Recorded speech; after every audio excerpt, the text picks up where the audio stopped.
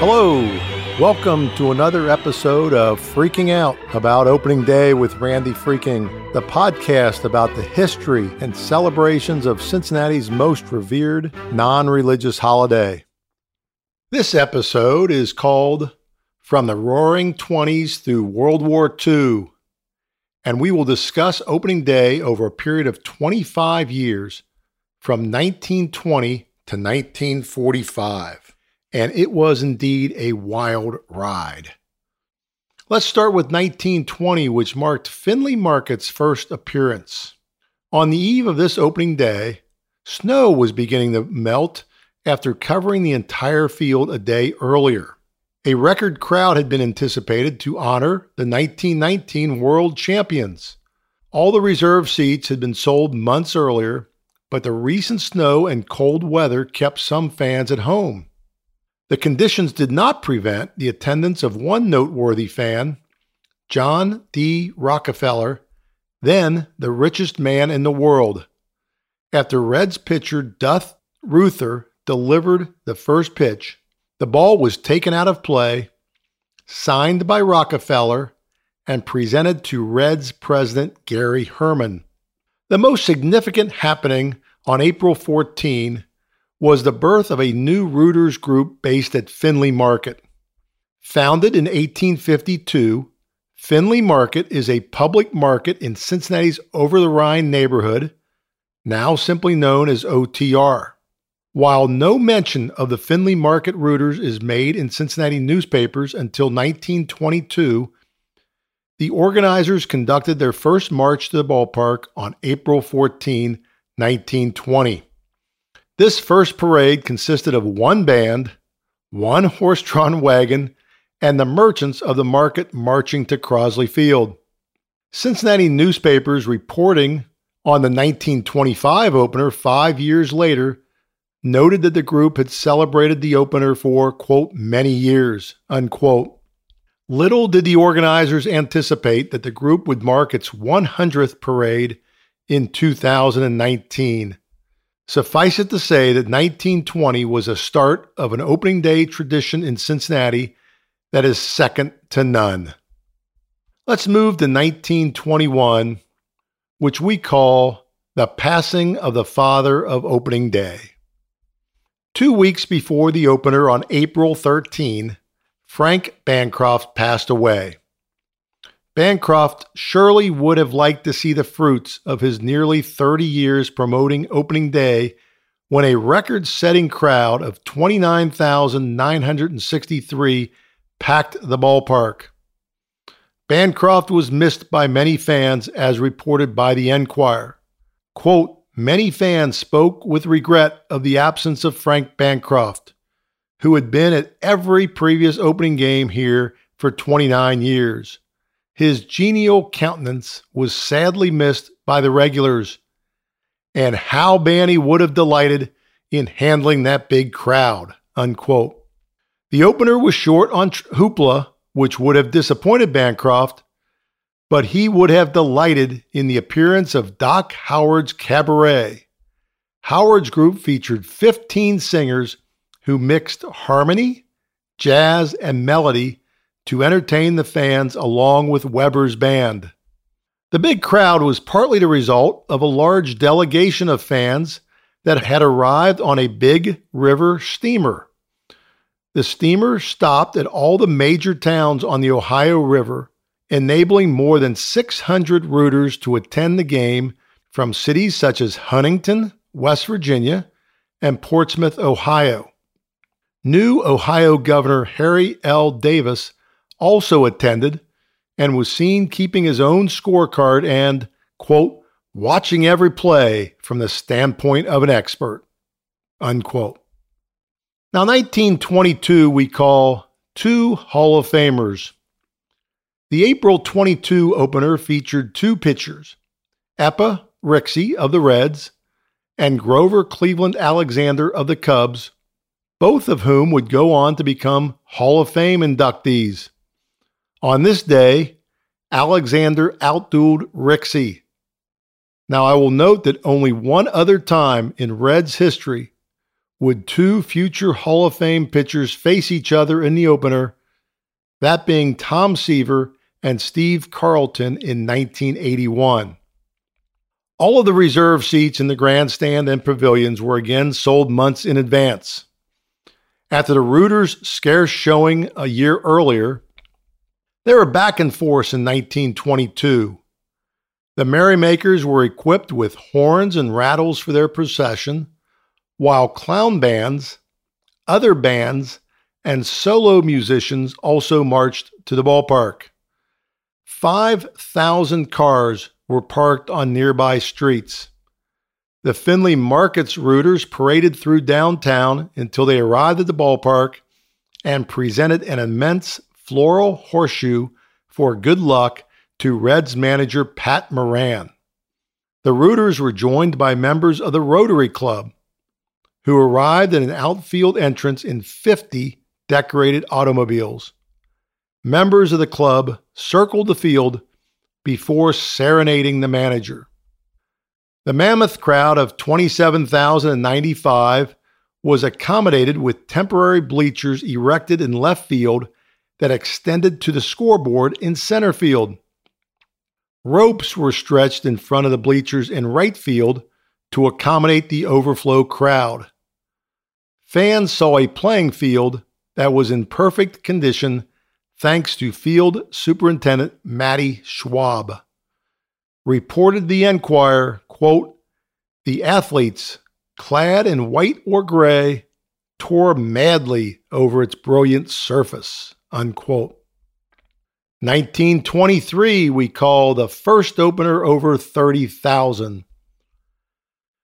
The Cincinnati Commercial Tribune, the city's other daily newspaper from 1896 until 1930, reported that April 17, quote, was Christmas, 4th of July, Yom Kippur, and St. Patrick's Day rolled into one and with an added flavor only sensed on Cincinnati's Day of Days, the baseball getaway, unquote. As it happened, the temperature more closely approximated Christmas weather than what would typically be enjoyed on the 4th of July. Interest in this game was so high that the entire grandstand had been sold out 4 days before Thanksgiving, and only 6,000 bleacher seats remained for sale on the day of the game at a cost of 50 cents. To accommodate early arrivers, the gates were thrown open 90 minutes earlier than usual, and by 11 o'clock a.m., 12,000 patrons had already arrived for the 3 p.m. game, bundled in overcoats and furs, and hundreds more poured in every few minutes.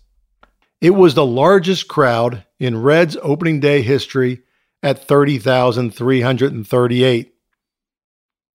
The fans sat in seats shining with new paint and received a souvenir poem penned by pioneering sports writer Ren Mulford, who was known for coining the phrase, quote, baseball fan, unquote.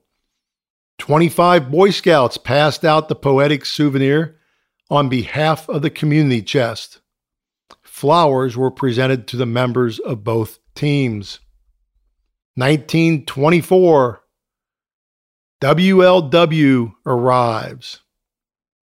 On the eve of the April 15 opener, an apparatus was installed on top of the grandstand, and a special wire was strung from Redland Field to the broadcast facilities of radio stations WLW and WSAI. The next day, announcer Eugene Middendorf provided a play-by-play simulcast on both stations, broadcasting from the same roof where hundreds of fans were perched. It was the first Reds game broadcast by radio. Thousands of baseball fans in Ohio, Kentucky, West Virginia, and Indiana tuned in. Northern Ohio cities reported that the cheering of the rooftop fans was so loud at times that the voice of the announcer could not be heard. Since this reaction was actually anticipated, Middendorf often reported descriptions of exciting plays. Findlay Market's parade, which by now had become a well-entrenched tradition that would continue, eclipsed all former parades in originality. Each of the 400 members of the association, with flowers in their coat, wore a large white hat and carried a cane when they entered the ballpark through a special entrance.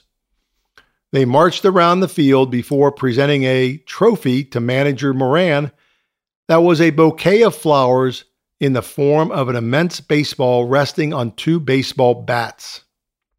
The arrangement was so large that it had to be hoisted on the shoulders of 4 men after the presentation, who then paraded around the field to the accompaniment of the band. 1925, acute congestion. What bothered fans at the 1925 opener was the acute congestion that clogged the streets around Redland Field as cars of every make and model came from nearby towns, hilltop suburbs, and from across the river. The Cincinnati Commercial Tribune reported that working-class people from the long line of streetcars contributed to the congestion by knocking people down if necessary to secure a ticket. Those lucky enough to attend the game on baseball's Gala Day joined in the celebration of the 50th season of the National League. The occasion was marked with a blue flag that said National Jubilee in gold letters.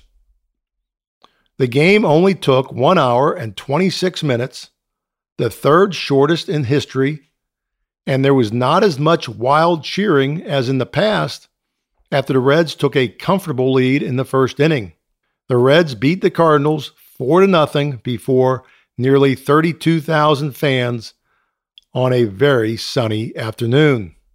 1926, we call this a new look.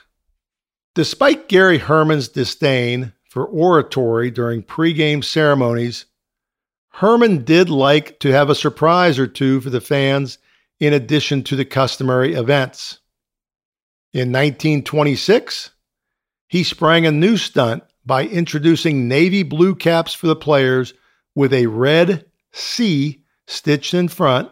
He did this because the traditional white caps had typically become dirty after just a few games, and so Herman decided to discard them in favor of the darker color. The new look was an immediate hit. The new blue lids turned out to be lucky hats, as the Reds once again came from behind in the opener for a dramatic 7-6 win in 10 innings. The crowd of over 32,000 was ecstatic, according to the Enquirer. The cheering fans included 2 8th graders who had huddled beside a bonfire from 10:30 p.m. the previous night until the ticket window opened. 1927, expansion. After record season attendance in 1926 of 672,000 fans, Redland Field underwent a nearly 20% expansion of the park's capacity. By opening day 1927, seating capacity had risen to 26,000, including 5,000 field-level box seats on a wooden floor in front of the existing boxes behind home plate. To accommodate the additional seats, home plate was moved out 20 feet and turned slightly. Despite the expansion of the park, more than 8,000 of the nearly 35,000 fans on opening day did not have seats, so they stood throughout the game. The team also added more billboards atop the signs already adorning the left field wall, making this billboard monster, as it was called, 30 feet high. The Cincinnati Street Railway added extra cars to carry the anticipated record crowd, knowing fans would be eager to see the renovated ballpark. Weber's famous fair weather band caused the clouds to blow away, and the afternoon was perfect for the pastime. WLW recognized the fans' surging interest in the opening game and came on the air a full half hour before the first ball was pitched. The station's owner and future owner of the team, radio magnate Powell Crosley Jr., delighted listeners at home by interviewing several of the leading players and the two teams' managers before the game. Another first for Cincinnati. 1928 we call Where is Cy Young? When Gary Herman stepped down as president of the Reds after the 1927 season, citing poor health and deafness, new owner C.J. McDiarmid grabbed the reins. He made an immediate splash, announcing that the retired star and future Hall of Famer, Cy Young, would toss out the first ball. Young would be the first former baseball great to be given this honor. The new owner also invited several dignitaries, including the current and past governors of Ohio, Cincinnati Mayor Murray Seasongood, and the Major League Baseball Commissioner Kennesaw Mountain Landis. The dignitaries' boxes were decorated with flags and bunting. Herman attended his first game as a fan in 25 years.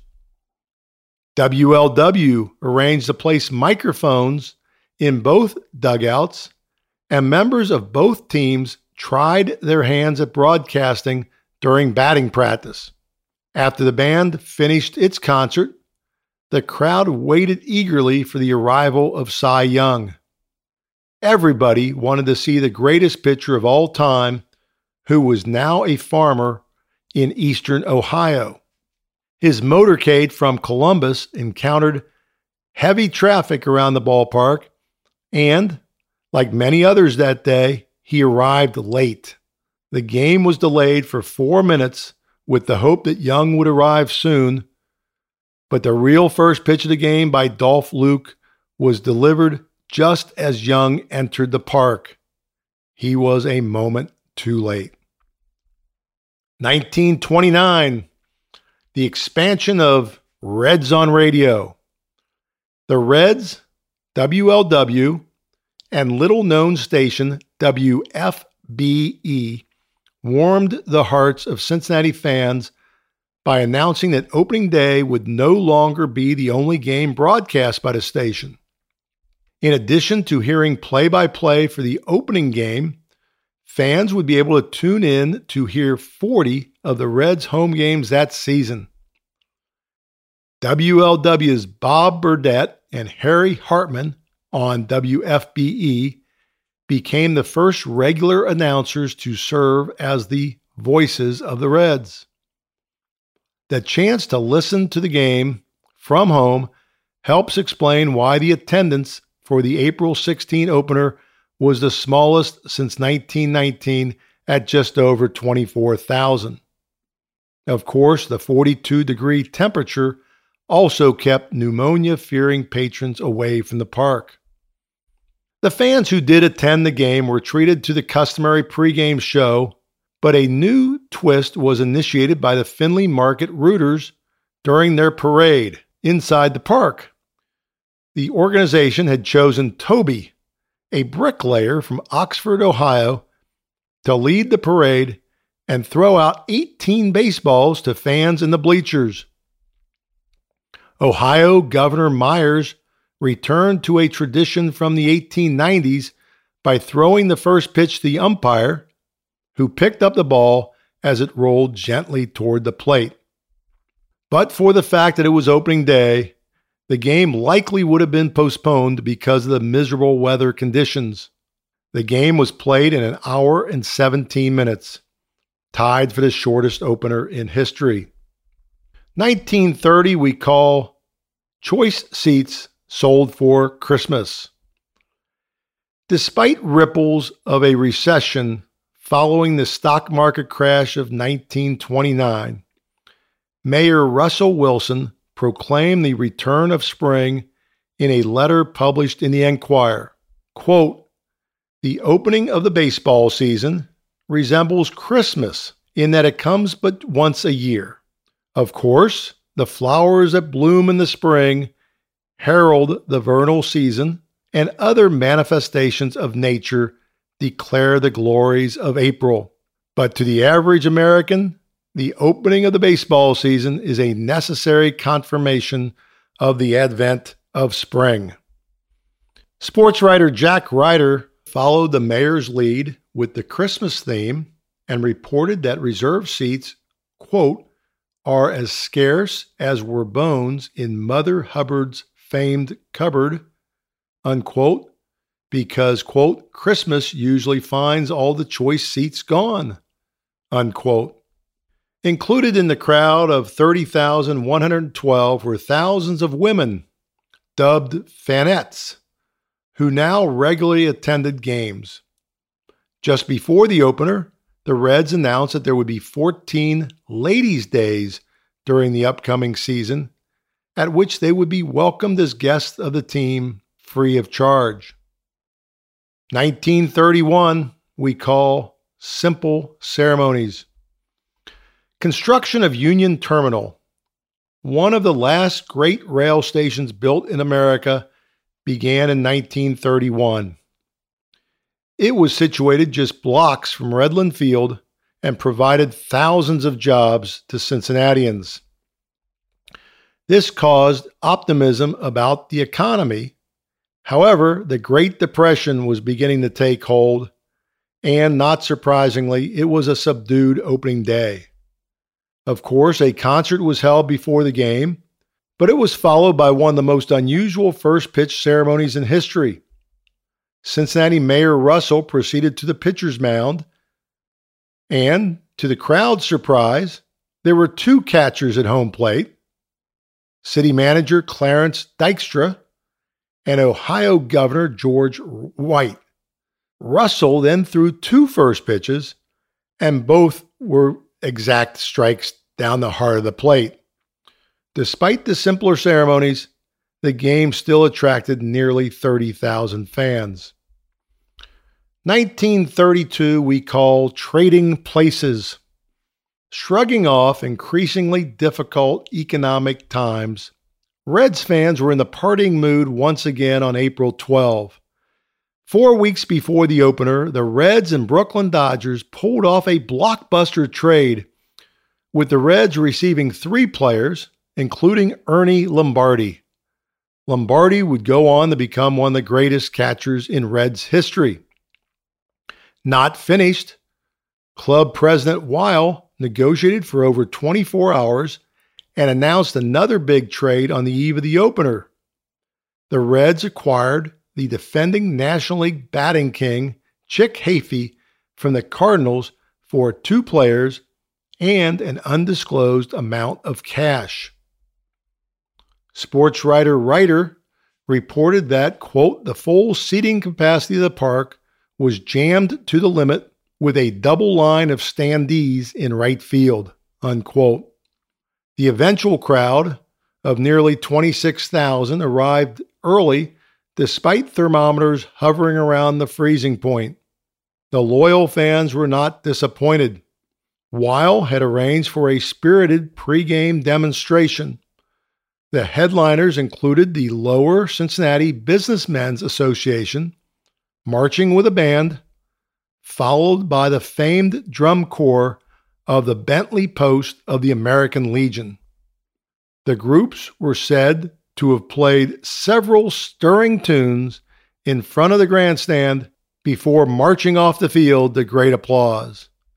The game that followed was one of the most thrilling in Reds history, as the team scored 4 runs in the bottom of the 9th inning to overcome a 4-1 deficit to win their first opener since 1928. We move to 1933, and we call this one Beer Here. Since fans had so little to cheer about, with the economy going sour, The headline on the sports page urged readers to show up in force, proclaiming, quote, "Come on, let's go out to the old ballpark," unquote. Sports writers wanted to counter pessimists who were predicting such a heavy slump in attendance at various ballparks that it would, quote, "make the magnates sorry that they ever started a season," unquote. At least for one day, the skeptics were proven wrong. Opening day was celebrated as a major civic event, as always. With schools closed for the day, students did not have to come up with phony excuses for their absences, prompting the Enquirer to observe that, quote, "the fatality rate among grandmothers was much less than usual," unquote. Moreover, adults had their own reasons to celebrate the holiday. On March 21, Congress had signed the Cullen-Harrison Act, which permitted the sale of beer and wine with low alcohol content.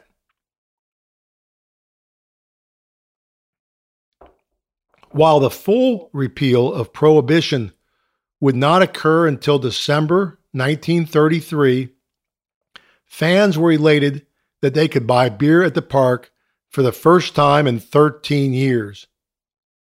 With school out and beer in, 25,305 patrons enjoyed themselves on a sunny day despite a loss to the Pirates. The Enquirer staff opined that the game dragged a bit as it crossed the 2-hour limit, quote, "which is supposed to be the absolute boundary for legitimate contests," unquote. Now, compare that to today's 3 and 4 hour opening day events. 1934. We call this a new name, Crosley Field. After owner Sidney Weil began to veer toward bankruptcy and defaulted on loans secured by his stock in the club in late 1933, a local bank known as the Central Trust Company took control of the Reds.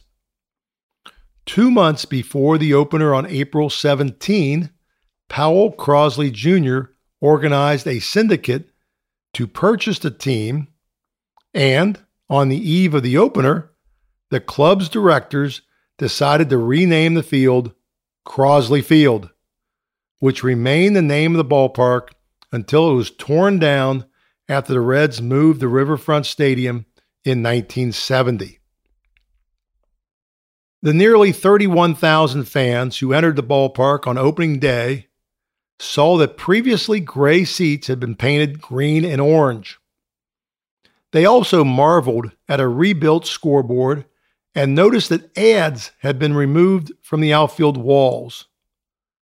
Crosley believed that a plain green background for hitters would increase offense.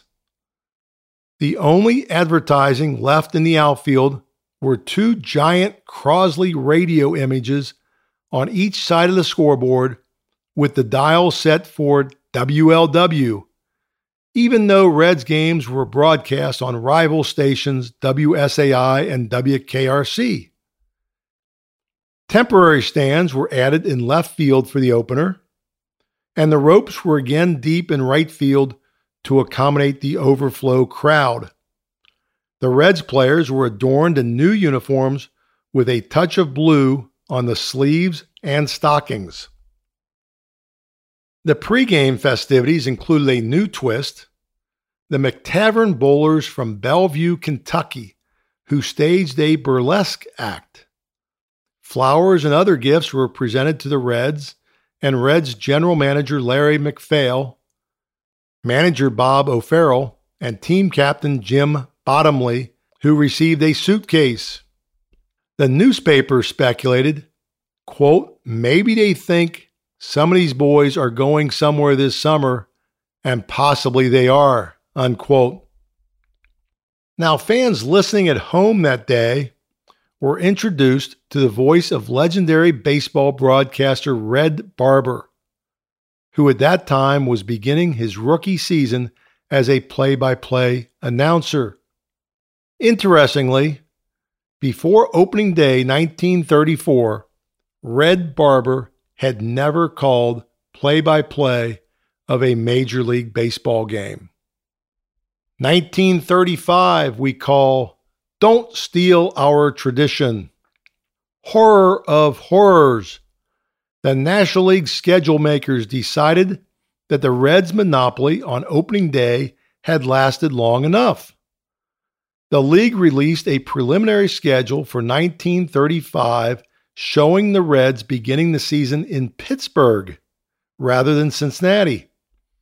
Pittsburgh had long favored opening on the road in the belief that better weather could be expected at home a little bit later in the spring. However, a new Pirate ownership group decided that 41 years without an opener at home was long enough, and the owners petitioned the league for the opportunity to host a real opening day of their own. Volatile general manager MacPhail of the Reds protested immediately. He argued to the league that it was a matter of simple economics. The country was in the middle of the Great Depression, and the opener in Cincinnati was a guaranteed sellout, so both teams would benefit from their share of the gate receipts. Besides that, the Reds were financially strapped. Sports writer Tom Swope of the preeminent sports publication at the time, The Sporting News, made what is thought to be the first claim that the Reds deserved to host the opener because Cincinnati was a city where professional baseball was born. MacPhail's challenge proved to be successful as the league relented by proposing a compromise. Yes, Cincinnati would be granted the privilege of hosting the first game, but they would have to travel the next day to Pittsburgh. Thankfully, Crosley and MacPhail had ensured that the tradition would continue, and we should still thank them today. The 1888 away game in Kansas City remains as the only scheduled opener for the Reds outside of Cincinnati. 1936. Unsold tickets scooped up quickly. Like many business enterprises during the Depression, the Reds were struggling to make ends meet. With the economy still in decline, 9,000 tickets remained available when opening day arrived. Fans could purchase tickets at 3 price points when the ticket office opened at 9:30 on game day. There were reserved seat tickets for $1.25, general admission tickets for $1.10, and bleacher tickets for 60 cents. Enticed by the unusual 76-degree temperature, a cross-section of the city's population quickly scooped up the tickets. A sellout of 32,643 was assured.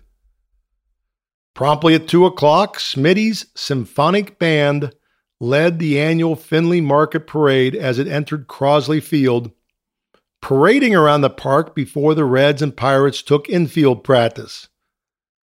Bombs were then dropped from the grandstand roof to signal the beginning of the official ceremonies, causing considerable excitement behind home plate as fiery fragments fluttered from the sky through the backstop screen.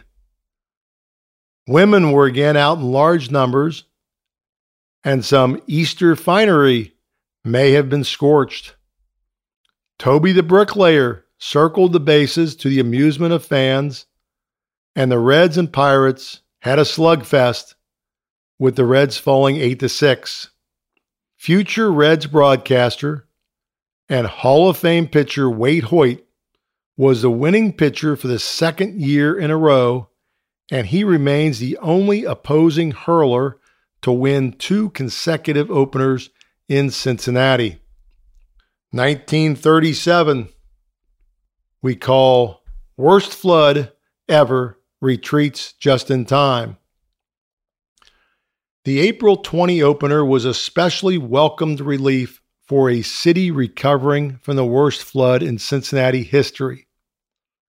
The flood caused widespread suffering in a city already hurting from the Great Depression. The Ohio River crested at 79.9 feet in late January, completely submerging buildings in the neighborhood surrounding Crosley Field. At the high water mark, 21 feet of water stood at home plate, and the lower grandstand was underwater. Groundskeeper Schwab's underground drainage system had betrayed him by allowing water to backflow into the park.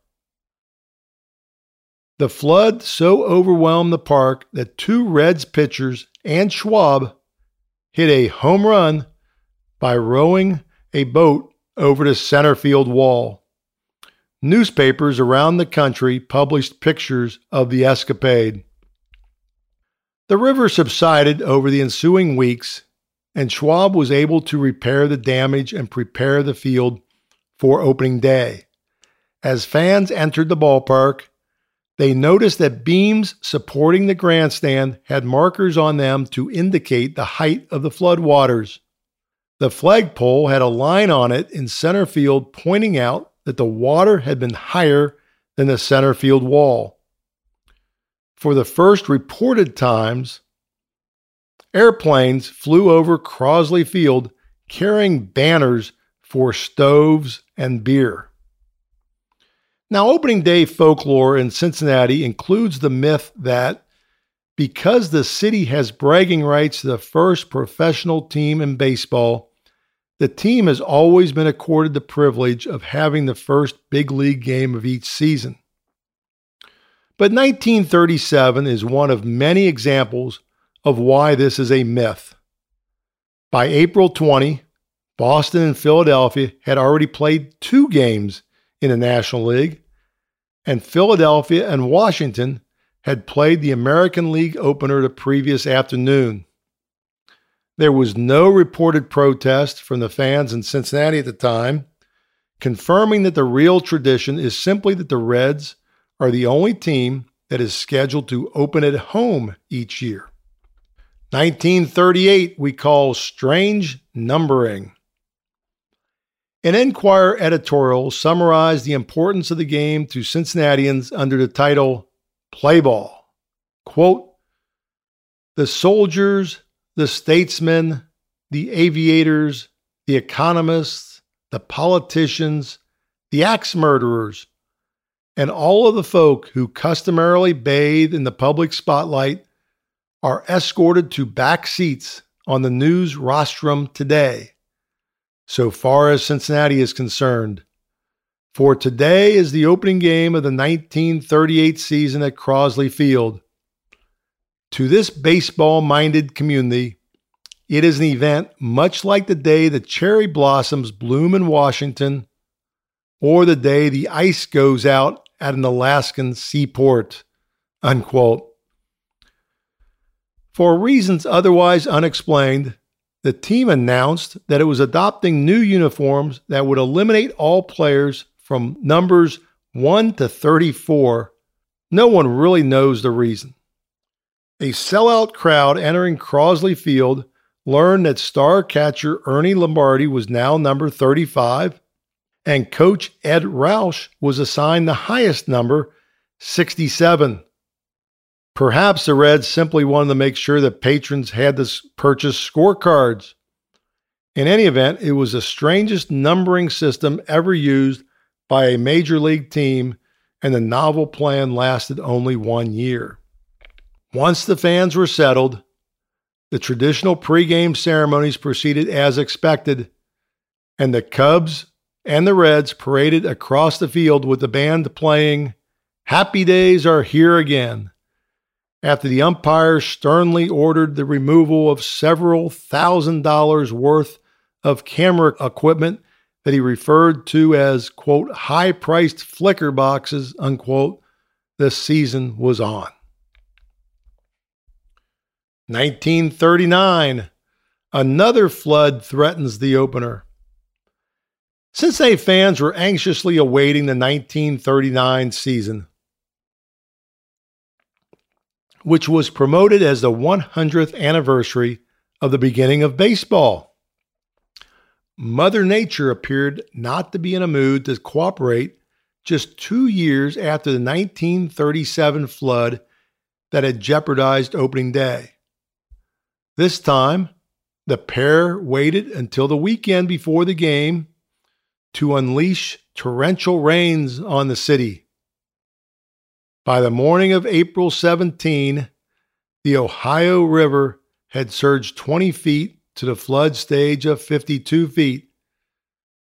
The river was expected to rise a steady quarter-foot per hour, and fans, and no doubt Reds officials and players, were advised by forecasters that if the river surpassed 54 feet, the dugouts would begin to flood. At 56 feet, the outfielders must use pontoons. At 58 feet, the hottest pitcher will have water-cooled feet, according to the Enquirer.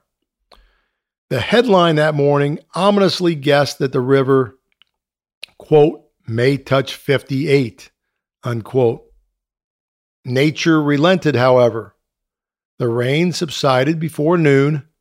Just a few inches of rain invaded the dugout, and the players and photographers made an improvised bridge from the playing field to the bench by laying boards over the water. Honoring his promise of the previous day, the ground superintendent somehow had the playing field in excellent condition after the infield had been wearing its canvas jacket, a tarpaulin, for 3 days. The outfield drains operated perfectly.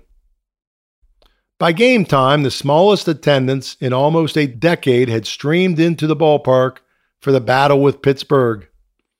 The customary parades still took place, and flowers were presented to the managers of both teams by local politicians.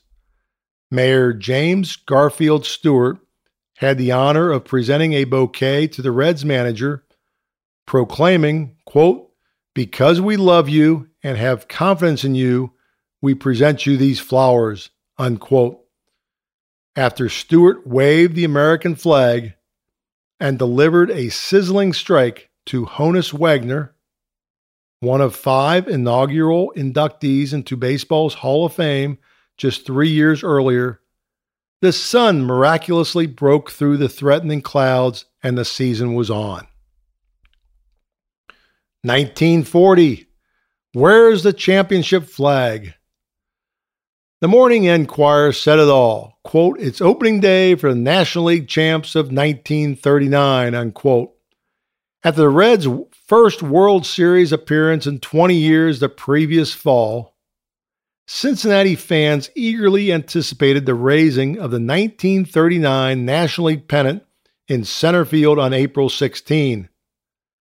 When the club announced they would delay that celebration until the following homestand, in order to boost attendance, of course, it served as the only disappointment of the day as the Reds won their first opener since 1932, beating the Cubs 2-1. The winning run scored in the bottom of the 8th inning. The early arriving fans were treated to a home run exhibition during batting practice, and they saluted the darling of Redleg fans, Ernie Lombardi, forgiving him for his oft-criticized fielding gaffe known as the snooze in Game 4 of the 1939 World Series. Lombardi's error did not affect the outcome of the game, as the Yankees were already about to sweep the Reds when Lombardi missed a tag on Joe DiMaggio at home plate. The only other deviation from the traditional festivities of recent years was that the honor of the first pitch was bestowed upon Ohio Governor James Bricker instead of Mayor Stewart. Disdaining his topcoat in the chilly breeze, the governor bounced the ball from his box seat alongside Cincinnati's dugout to fan favorite Lombardi. 1941. Championship rings amid winds of war. Cincinnati fans woke up on opening day 1941 anxiously awaiting the celebration of the Reds' first World Championship since 1919.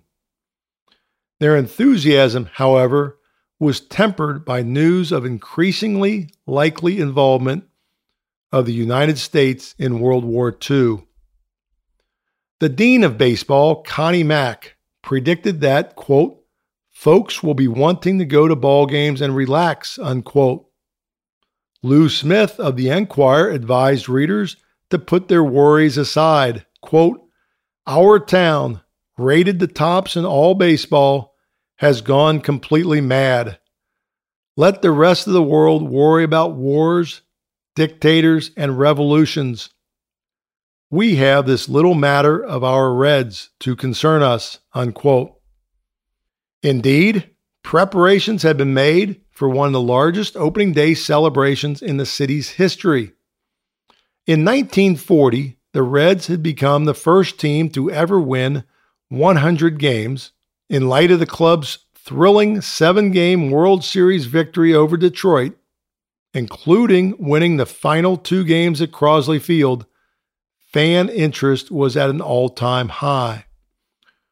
When the fans and partygoers entered the park, which was decorated in patriotic fashion with bunting and flags, they could not help but notice the new red, white, and blue sign along the left field line. It read, quote, our country, in her intercourse with other nations, may she always be in the right, but our country, right or wrong, unquote. After the traditional parade around the field, Schmitty's band, the Finley Market Band, and a group of Boy Scouts circled the pitcher's mound to witness the presentation of World Series rings to the Reds by Commissioner Kennesaw Mountain Landis. The celebration then became more somber with the playing of the Star-Spangled Banner, as the fans were well aware that ominous war clouds were looming throughout the land. 1942, World War II takes center stage. Worried citizens had wondered since the Pearl Harbor attack in December 1941 whether the baseball season should proceed at all. However, those concerns were diminished after President Roosevelt issued his famous green light letter to Commissioner Landis on January 15. Roosevelt advised that, quote, it would be best for the country to keep baseball going, unquote, and he suggested more night games be played so hard-working people could attend.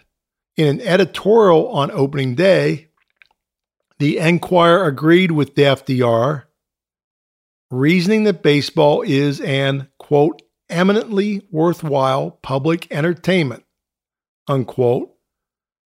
And while many of the game's most talented players were joining the armed forces, the time had not yet come for baseball to become one of the major war casualties. The editorial concluded rather ominously, however, quote, let's play ball while we can and forever, however long we can, unquote. Fans were greeted upon arrival on opening day with signs on the outfield wall that read, quote, remember Pearl Harbor, unquote. Quote, for victory, buy defense bonds and stamps, unquote. Quote, avoid waste, unquote. And, quote, keep fit, unquote. Foul balls could no longer be kept as souvenirs, and spectators were instructed to return them to be donated to the recreation departments of the armed forces. This policy remained in effect throughout the war. The wartime opening proved to be a solemn affair. The Finley Market Association decided to discard its tradition of presenting flowers to Reds officials and players, and instead, the head of the organization presented Reds manager Bill McKechnie with 2 war bonds after the band had, quote, whipped the crowd into the proper pregame spirit, unquote, with repeated renditions of Deep in the Heart of Texas, a popular song that had just been released. 1943, a Marine throws out the first pitch. On the morning of the opener, the Enquirer headline reassured readers, quote, yes, ball clubs are going to play today, unquote. Lou Smith informed readers that another war was starting in, quote, this second year of all-out war, unquote, a war for the championship of the National League. Fittingly, the Reds chose Private John Decker of the United States Marine Corps to deliver the first pitch on opening day. Decker became a war hero after engaging in hand-to-hand combat with Japanese soldiers during the Battle of the Solomons in August 1942. The successful encounter helped the United States gain a strategic and tactical advantage in the Navy's campaign in the Pacific. There were 2 radio broadcasts on opening day, as the Reds had not yet granted exclusive rights to a single station, and only 27,709 fans, the smallest crowd since 1935, were there to witness Decker's first pitch, which followed his appeal for the purchase of war bonds. In addition, rumors circulated that starting pitcher Johnny Vandermeer, the only pitcher in history to throw consecutive no-hitters, was possibly going to be inducted into the service by May 8. Reds fans put those worries aside and watched Vandermeer pitch an 11-inning masterpiece, a 1-0 win over the Cardinals. 1944, the arrival of Joe Nuxhall. One of the most beloved players and broadcasters in Reds history is Joe Nuxhall. Nuxhall was little noticed by the fans when he signed a contract just days before the April 18 opener, but he was only 15 years old. Nuxhall was a student at Wilson Junior High School in Hamilton, Ohio, but he was granted an excuse to attend opening day like many youngsters, but instead of occupying a bleacher seat, his seat was on the Reds bench. He was recruited after 27 players had been called to serve in the armed forces. 4 other Reds had passed physical examinations and were waiting for their call, and 3 others were classified 1A, meaning they could be subject to early calls during the season. With the anticipated successful conclusion of the war, Major League Baseball expected a bump in attendance in 1944, and Cincinnati fans proved this assumption true. On opening day, the city fulfilled national predictions that the league's largest crowd for the opener would be at Crosley Field. The Reds had painted and decorated the stands for the 3rd wartime season, and the customary ceremonies took place. When the teams paraded across the field to the cheers of 30,054 patrons and the strains of martial music, they did so, quote, without the rigidity of military carriage or the precision of military step, with President Powell Crosley Jr., General Manager Warren C. Giles, and Deacon McKechnie striding jauntily at their head, unquote. Our final year today is 1945. We call this FDR Remembered. 5 days before the April 17 opener, President Franklin Delano Roosevelt died suddenly of a cerebral hemorrhage at Warm Springs, Georgia, after 12 momentous years as president. The country went into mourning just as the Allies appeared on the verge of victory in Europe. The Reds made it a point to acknowledge the passing of FDR as well as the sacrifices made by so many families in the war effort. Each person within the crowd of 30,069 could no doubt claim a loved one, friend, or neighbor who had been or was involved in the fighting overseas. The game was another sellout, with the last of several hundred reserved seats in right and left field corners that were called the jury box sold shortly after the gates opened in the morning. As guests of the team, 550 uniformed service members were sprinkled throughout the stands. After 15 minutes of martial pageantry, a giant American flag was lowered to half-mast during the playing of the national anthem. The capacity crowd then stood reverently at attention for 30 seconds out of respect for the memory of FDR. Flags on top of the grandstand were also lowered to half-mast, where they would remain for the next 30 days. For Cincinnatians unable to secure a ticket, the voices of Lee Allen and Wade Hoyt called the action on radio station WCPO. Earlier in the year, the Reds had granted WCPO the exclusive rights to broadcast Reds games. Hoyt began with WKRC in 1942 and became one of the most revered color commentators in the team's history until he retired in 1965. So there you have it. I hope you enjoyed this summary of opening day from 1920 to 1945. This is Randy Freaking signing off, and in the immortal words of Marty Brennaman, so long, everybody.